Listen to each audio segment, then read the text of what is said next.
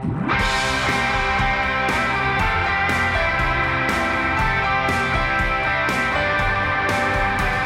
to the Sale Street Podcast. We hope you enjoyed this week's message. And for more information about our church, visit salestreet.org. Amen. Praise the Lord. Am I on yet? There we go. Praise the Lord. He is worthy. Good morning and welcome to Sale Street. My name is Lucas and I have the privilege of opening the Word of God with you this morning.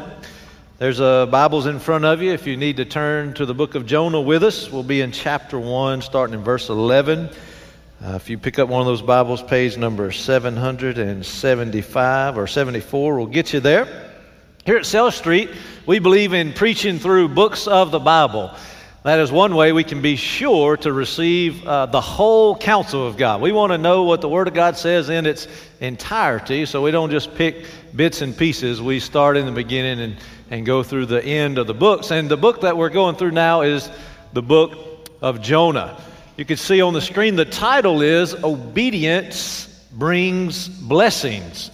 Now, if you've been here those past couple of weeks that we've preached through Jonah, it probably sounds more like disobedience brings disaster. But hold on, it's coming, right? We're going to see where obedience does bring blessings. I do want to give just a short recap of what we've seen so far in those first 10 verses of Jonah. Jonah was a prophet, a Hebrew prophet, and by all accounts, a good one. Man, he loved his people, he honored the Lord, well respected, and did what he was supposed to among the Hebrew people. And then the Lord called him to go and to preach to the people in Nineveh.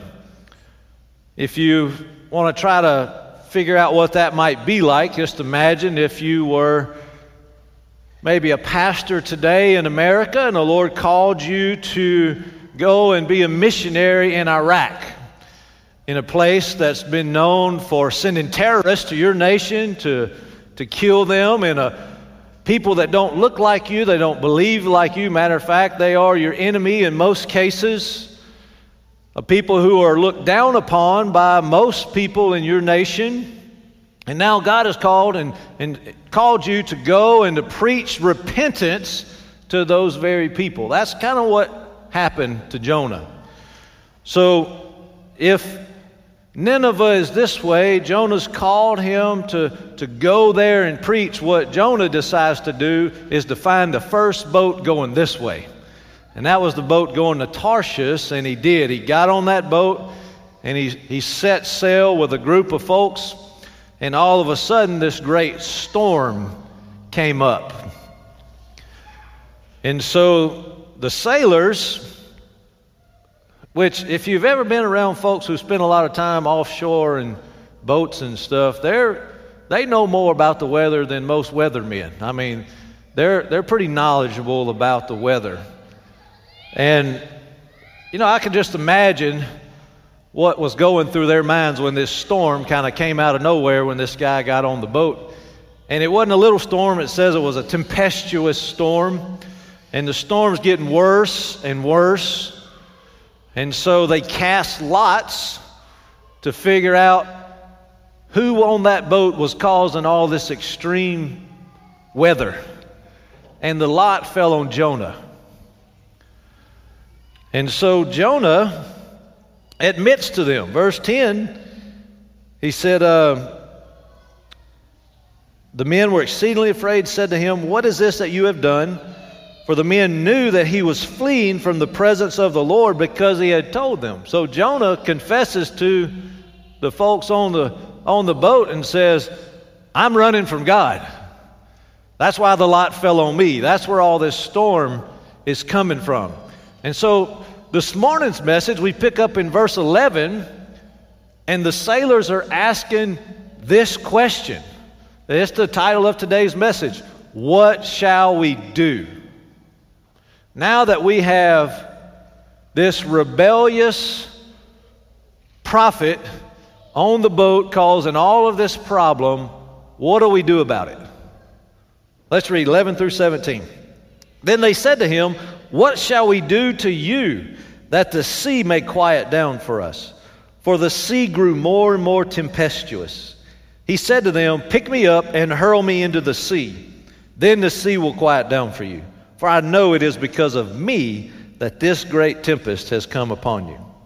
Nevertheless, the men rowed hard to get back to dry land, but they could not.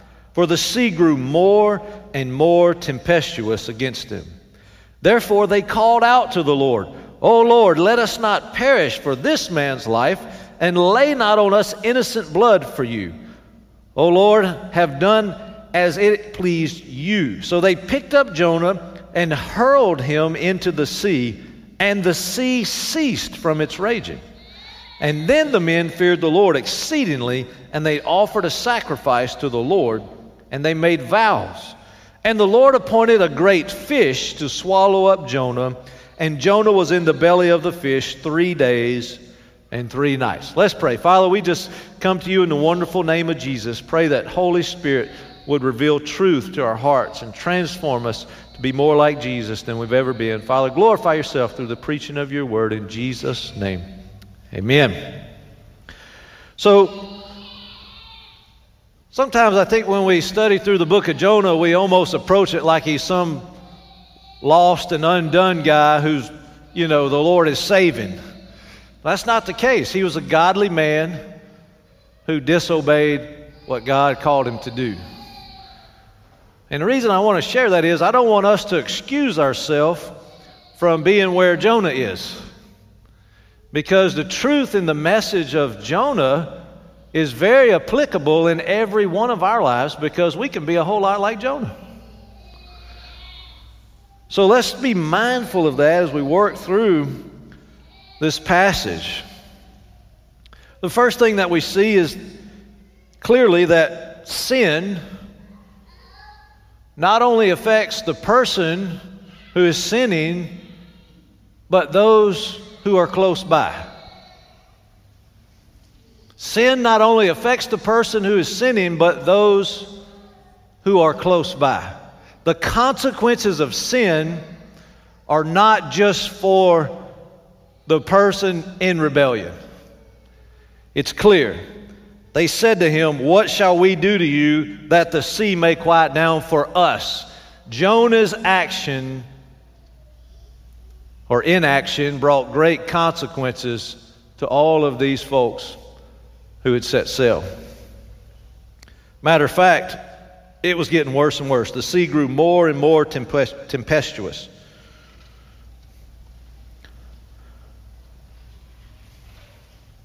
Now you could imagine you're rowing as hard as you can. The storm's getting worse. You know now whose fault it is.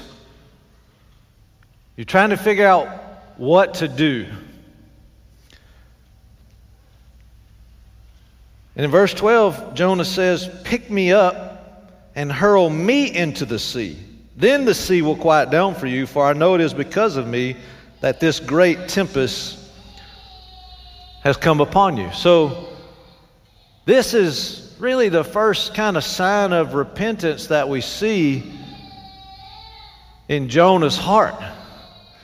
This is where we start moving towards that obedience that brings blessings. But there's a truth here that we have that is huge for us to recognize. And that is that, first of all, sin has consequences. And we oftentimes talk about that in terms of like Romans 6:23, for the wages of sin is death, right? The free gift of life is eternal. The free gift of God is eternal life through Christ Jesus our Lord. But there are consequences of sin in our lives today. Not just that sin deserves hell, but that sin has consequences within our home, within our church, within our city, within our nation. And those consequences aren't just for the person who has committed the sin or rebelled against God, but for all of those who are nearby oftentimes. And we find ourselves asking a very similar questions. What shall we do? How do we handle this rebellious person who is creating all this havoc? And we'll get to it a little later, but I think the most common response is we don't.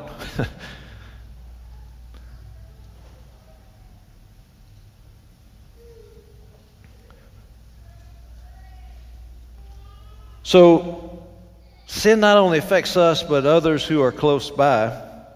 But the second thing we see in these first couple of verses is that this repentance and this move to deal with sin is to confess it. That's what Jonah does, right? He said, this is my fault. I've brought all this on myself and now on you. And I think that's a beautiful picture of what we do about sin. Is we move to confession, right? Especially if it's our own sin and rebellion. Jonah took responsibility for his actions. Let me tell you what, if there's one thing that we can do better today, I think it's we can take responsibility for our actions. Our pride is at such a height that we'll almost do anything but take responsibility for actions when it comes to sin. We live in a culture that, I think we create a new excuse for sin every single day. I mean, it is unbelievable. And Jonah, think about all the good he had done as a Hebrew prophet, right? And now he has this one act of rebellion that's bringing about all of this. And he takes ownership of his actions. He didn't make excuses for himself. He didn't tell him about all the disorders that he had, about how, the way his brain was wired was to disobey God, and how, maybe he had grown up in a household where people rebelled against God, and so they just had to be more understanding of his sin. It's not what he said. He says, my fault. And man, that is a huge step in the right direction of repentance and obedience. Another thing I think is worth noting is that Jonah's sin was more of a sin of omission than commission. And what I mean by that is Jonah, he didn't kill anybody, he didn't steal from anybody, he didn't commit adultery. Jonah's sin was that he didn't do what the Lord called him to do. And sometimes I think we're more likely to overlook that than we are those sins of commission that are kind of black and white and maybe even against the law. And Jonah didn't get arrested for DWI. The Lord told him go that way and he went that way. And the reason I bring that out is because the consequences were still great for Jonah's action or inaction, his rebellion. And so I think for us to really metabolize that in our own lives is we have to say, what has God called us to do that we may be failing to do? And I would say every one of us would probably be tempted in a little different way to disobey what the Lord has called us to do. But I think the scriptures are filled with callings that God has put on our lives. He's called us to preach the gospel to all nations. He's called us to give to the poor, to care for the orphan, to care for the widow, to pray without ceasing, to love on one another, to give graciously, to worship constantly. Many, many other things the Lord has called us to do, and failure to do that is rebellion. And that kind of rebellion has grave consequences, not just for us personally, but for those around us. And the first step to making that right is saying, It's me. I've not done what the Lord's called me to do.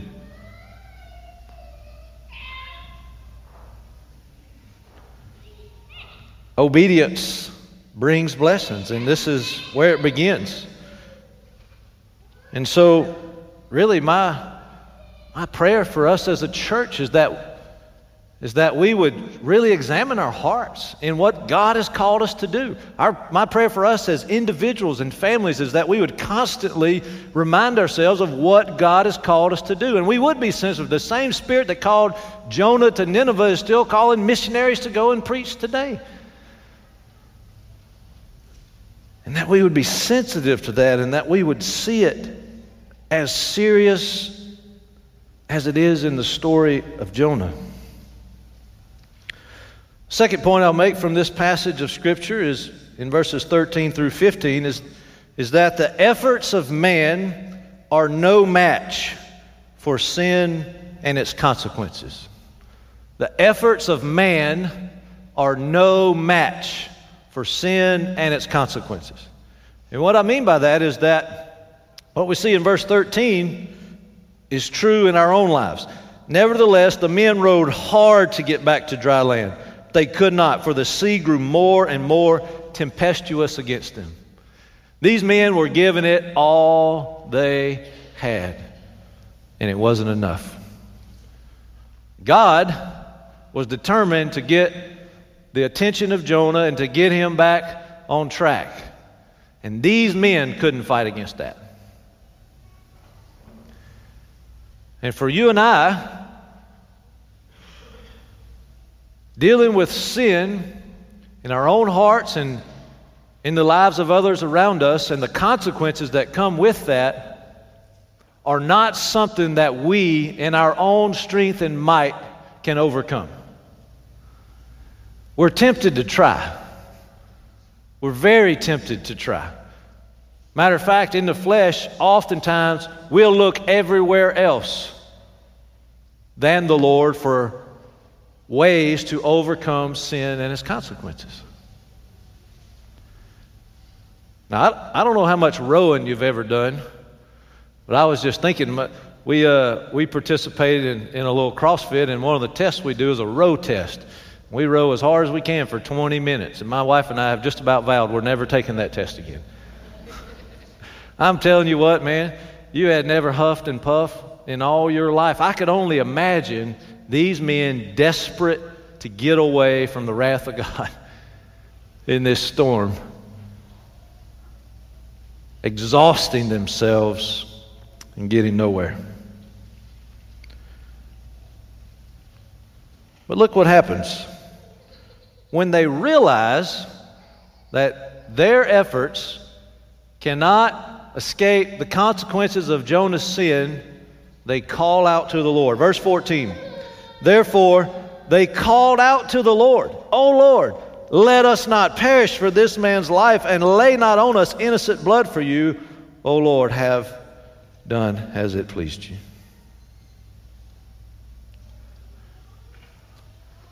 You may be there today, my friends. There may be sin in your heart or in someone that's near and dear to you's heart, and you feel like, man, you have done everything possible. You've tried every counselor, every medicine, every threat, every promise. You've gone and picked them up with your own hands and your own vehicle. You've thrown them out. You've brought them in to no avail. It happens. This picture and this story plays out in our own homes and lives all the time. They called out to the Lord.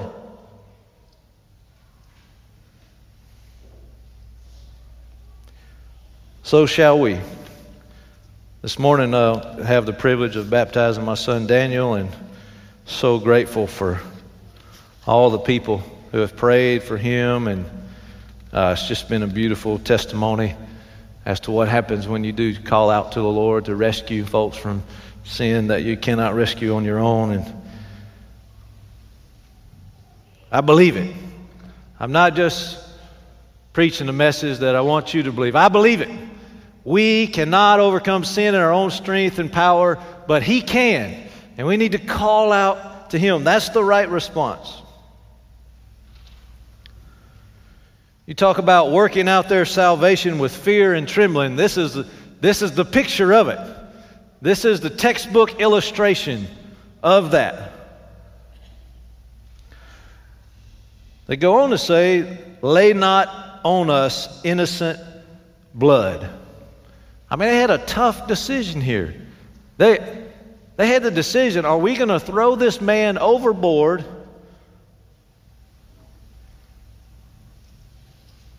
and his blood be on our hands because that's what he asked us to do, and he's confessed that he is the cause of all of this?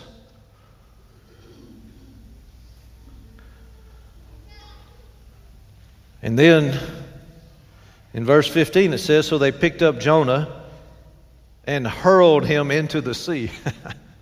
I don't know what that Greek word hurled meant. I didn't look it up, but it doesn't say they gently let him down in the water, right? I mean, they hurled him into the sea. And the sea ceased from its raging. What a beautiful truth. And the message here is not, we need to take every rebellious person that we know, we need to throw them out of our lives. That's not it. But what the message is that every drop of sin needs to be dealt with. And when it is, it's a beautiful thing.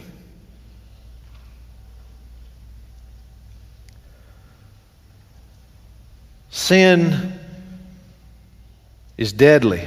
Its consequences are great. Our efforts are no match for it. But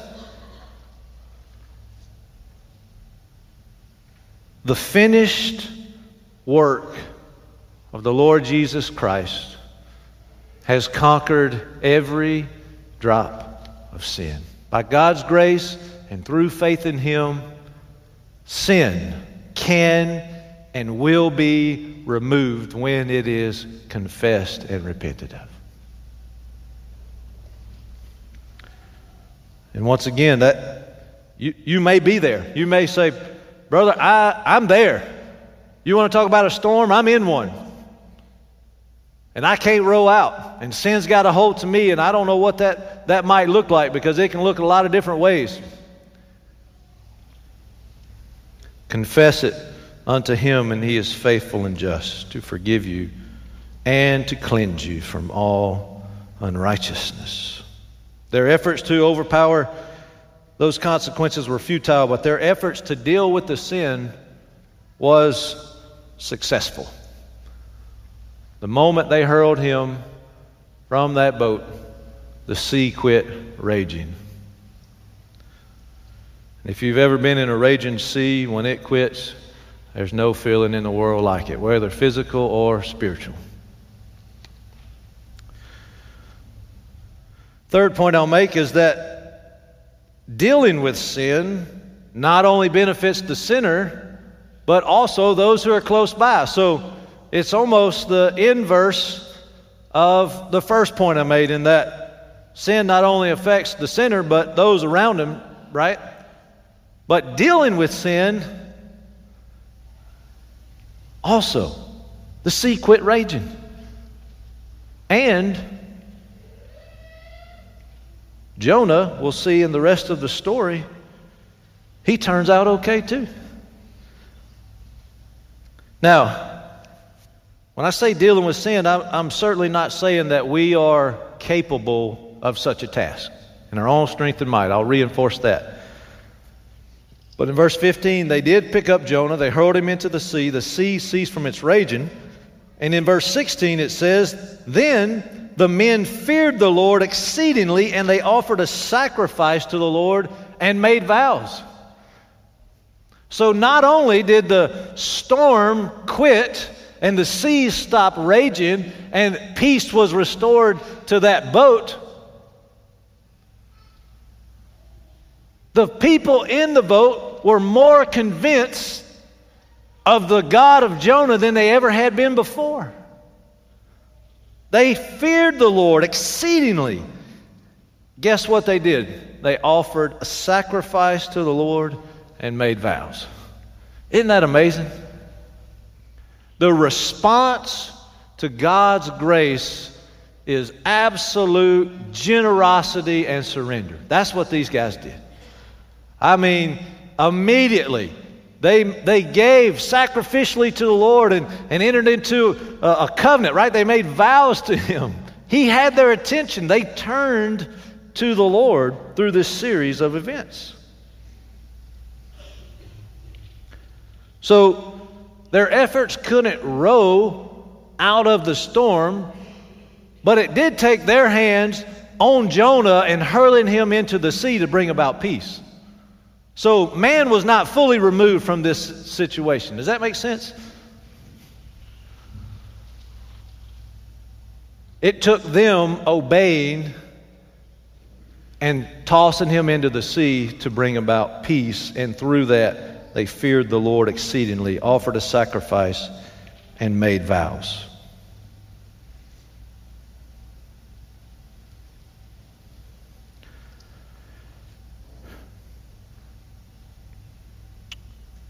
Now, there seems to be a phenomenon in our culture today that is extremely contrary to what these men did with Jonah, and I'll explain.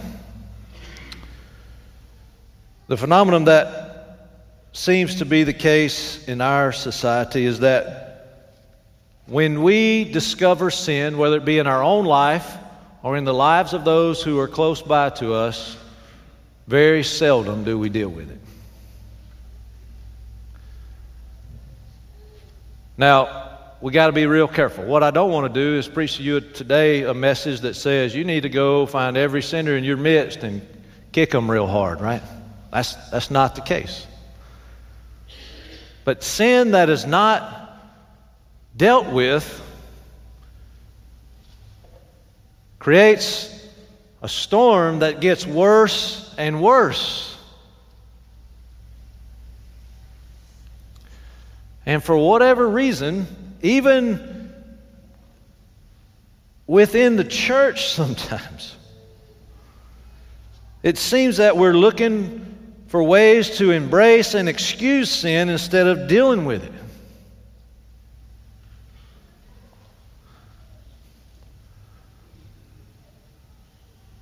And what I want us to see in the passage at hand today is that that is a terrible idea. And furthermore, I think we've even become experts at discovering sin and not dealing with it. Like we have a knowledge of it, we're aware of it, but we won't touch it. And that's not good for the person in sin or those around them. Now, there's a right way to approach sin and there's a wrong way to approach sin. Condemnation is not the right way.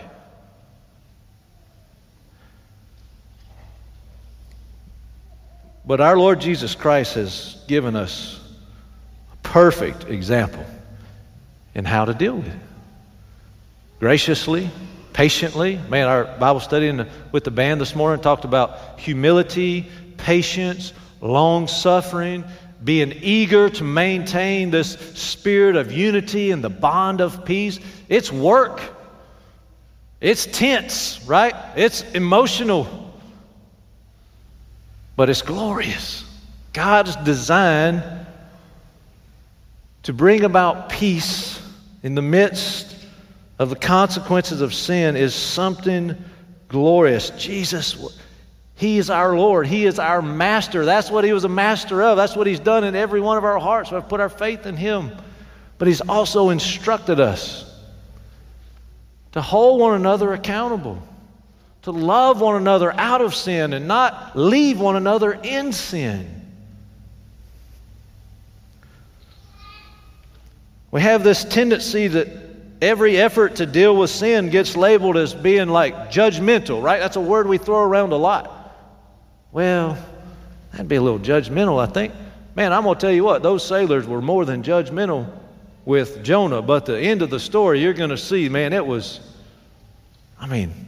beautiful.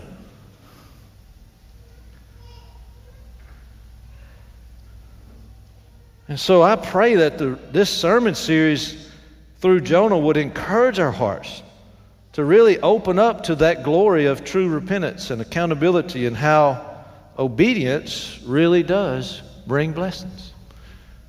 And that we would be a people who are known for how we reconcile with one another and encourage one another to do what is right, to obey the Lord, to turn and repent and be forgiven. I pray that that's what we would be known for at South Street. And not just known as a people who got a bunch of sin in our midst and we just leave it alone because we love each other too much to deal with it. That's a false belief. Lastly, in verse 17, and I'm going to tie it in with Matthew 12, there's really only one way for sin to be removed once and for all. And verse 17 is given to us as a sign of what that is, as a picture of a greater Jonah who was to come, and that's our Lord Jesus Christ. The Lord appointed a great fish to swallow up Jonah. And Jonah was in the belly of the fish 3 days and 3 nights. Now, this verse is one that gives a lot of people a lot of heartburn about whether they should believe the Bible or not, or, all kinds of stuff. Man, people, if you Google, was Jonah really swallowed up by a fish, I promise you can get 10,000 different perspectives on whether he really was or he really wasn't, or Miss Shelley and I, wherever she is, we had a conversation, she thinks it might have been a whale shark because, sharks, they don't digest their food for a few days. Their esophagus is big enough. Man, there's articles about whether, certain fish had teeth, certain fish did. So here's what I want to tell you this morning. I think he really got swallowed up by a fish. If you think it's just allegory, I'm okay with that. We don't have to settle that debate today, and we're not. It's not going to happen. But here's what we do know, is that whether we believe it was allegory or a whale shark or a grouper or whatever kind of fish you want to call it, the reason was the same. What we take away from that story is the same whether it's allegory or true. I think it's true. If you don't, I love you. It's perfectly fine.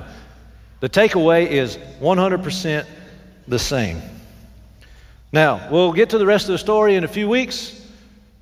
Jonah stayed there 3 days, 3 nights, was regurgitated, and man, he got right. He went and he preached. He made a few more mistakes, but he preached to the people at Nineveh. They repented of their sins, and his obedience brought blessings.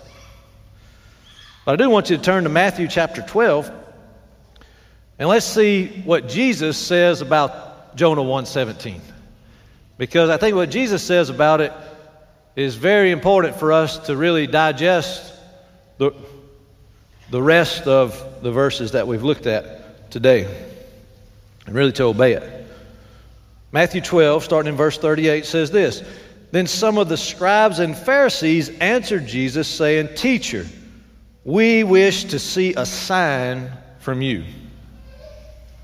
So, Pharisees, all the legalists, Jesus, we'll believe in you, just give us a sign, right? Show us something supernatural.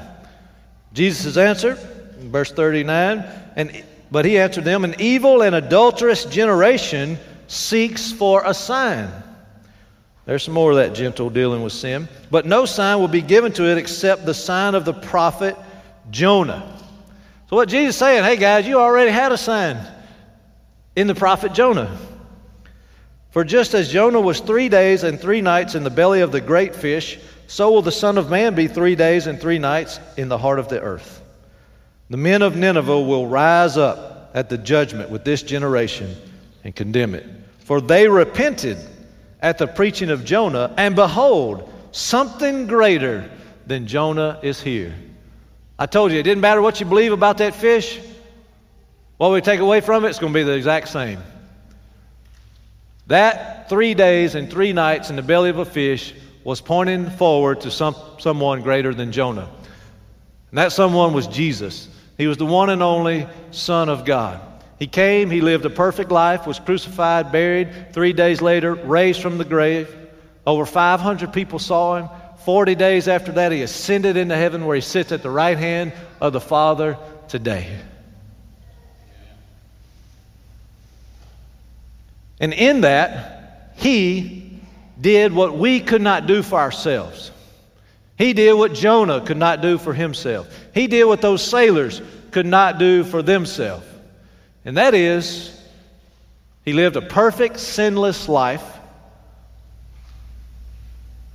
that was sacrificed on a cross, where he bore the entire wrath of God for all mankind who have sinned against him, was buried, and then raised from the dead to demonstrate his power over sin and death and the grave and the belly of the well. And that's our only hope. We can't work our way out of sin, and we're all in it. There's no question whatsoever if any of us have sinned. It's clear, we all have. There's no question as to what the consequences are. The Bible is not ambiguous as to what the consequences of sin are, both temporal and eternal. And every one of us has a testimony of how sin has wrecked some part of our life because we decided to disobey God. The good news is that just as Jonah took responsibility for his action and confessed his sin, and through spending 3 days in the belly of the fish and being resurrected from there, turned to obedience, so can you and I through faith in Christ Jesus. He's our only hope. He is our only hope. We've all sinned. We all suffer the consequences of sin. But Jesus also has suffered the consequences for the sins of all who believe in him. And if you're here today and you've not believed upon him and you know you're in sin and the Spirit of God has revealed clearly to you today, there's only one way out. His name is Jesus. I encourage you to repent and trust in him. For believers, guess what? We still sin. Even as followers of Jesus, as faithful as we may be, we don't always do what he calls us to do. And sometimes we do what he tells us not to do. And it's the same response. Turn to Jesus. Repent, confess, trust in him, be forgiven, be delivered. See, his death brings about forgiveness, but the resurrection brings about deliverance. So I encourage you to think about that in your own lives. Maybe it's sin in your own heart. Maybe it's sin in someone near and dear to you's heart. Christ is our only hope. And the fish is a beautiful picture of that. That's what Jesus said in Matthew chapter 12. So, as we close the service today, we're going to have some opportunities to visualize this gospel that you have heard. The first way we've had to visualize it is in the belly of a fish, right? Jesus took the sign of Jonah and painted a picture for the Pharisees. You want a sign? Already gave it to you. Jonah was there 3 days, and guess what? The Ninevites will testify to you because they repented through how I delivered Jonah from the belly of a fish. And so I want us to see that picture of the gospel in the belly of a fish. But also, we have so many pictures of the gospel, but there's some that we call ordinances here in the church. Another one is the Lord's Supper. Today we're going to take the Lord's Supper in just a few minutes. Jeff will come up and lead us through that. And guess what? We're going to see a picture of the death and life, burial, and resurrection of the Lord Jesus Christ. In the Lord's Supper, this is a picture of His blood that satisfied the law of God that required a perfect, spotless, without blemish offering unto Him to satisfy the law. And then we have the bread. It's a picture of His body, perfectly sinless, unleavened bread, no influence of sin whatsoever. So I want us to see the gospel as we take the Lord's Supper, and Jeff's going to walk us through that in a minute. And then lastly, the close of our service today, we'll have baptism with Daniel, which is a picture of when a person dies to themselves, their sins are buried in Christ, and they are raised into a new life in Him. Death, burial, and resurrection. We see a picture in the belly of the fish. We see a picture in our Lord's Supper we'll take today. We see a picture in baptism. And so it's a great just joy that Christ has given us these visual reminders of what He has done. It's not just what we hear, it's what we see. And so I want to pray, and then Jeff's going to come up, and I'm going to go up, and we'll get ready for baptism. But man, what a glorious gospel we have to celebrate this morning. Let's pray. Father, we just love You, and we praise You. For we are just like Jonah, rebels at heart, running in the other direction from what You've called us to do. That's our nature, but You are supernatural. And Lord, You draw us through Your Spirit, and You call us to repentance, but also into a relationship with You. And what a beautiful thing that is to know You, to come before You and just give You thanks, to rejoice in Your perfect body and blood and resurrecting power. May You be honored, Lord, even as we just practice what You've commanded us to do, and to take the Lord's Supper and baptize believers. Lord, I pray as a church that we'd not be okay with sin, that You'd help us lovingly and gloriously lead one another back into obedience whenever we rebel against You. And I just pray, even as we go through the rest of this book, Father, that You just show us the beauty of obedience and bless us as a result. We pray it all in the wonderful and matchless name of Jesus. Amen.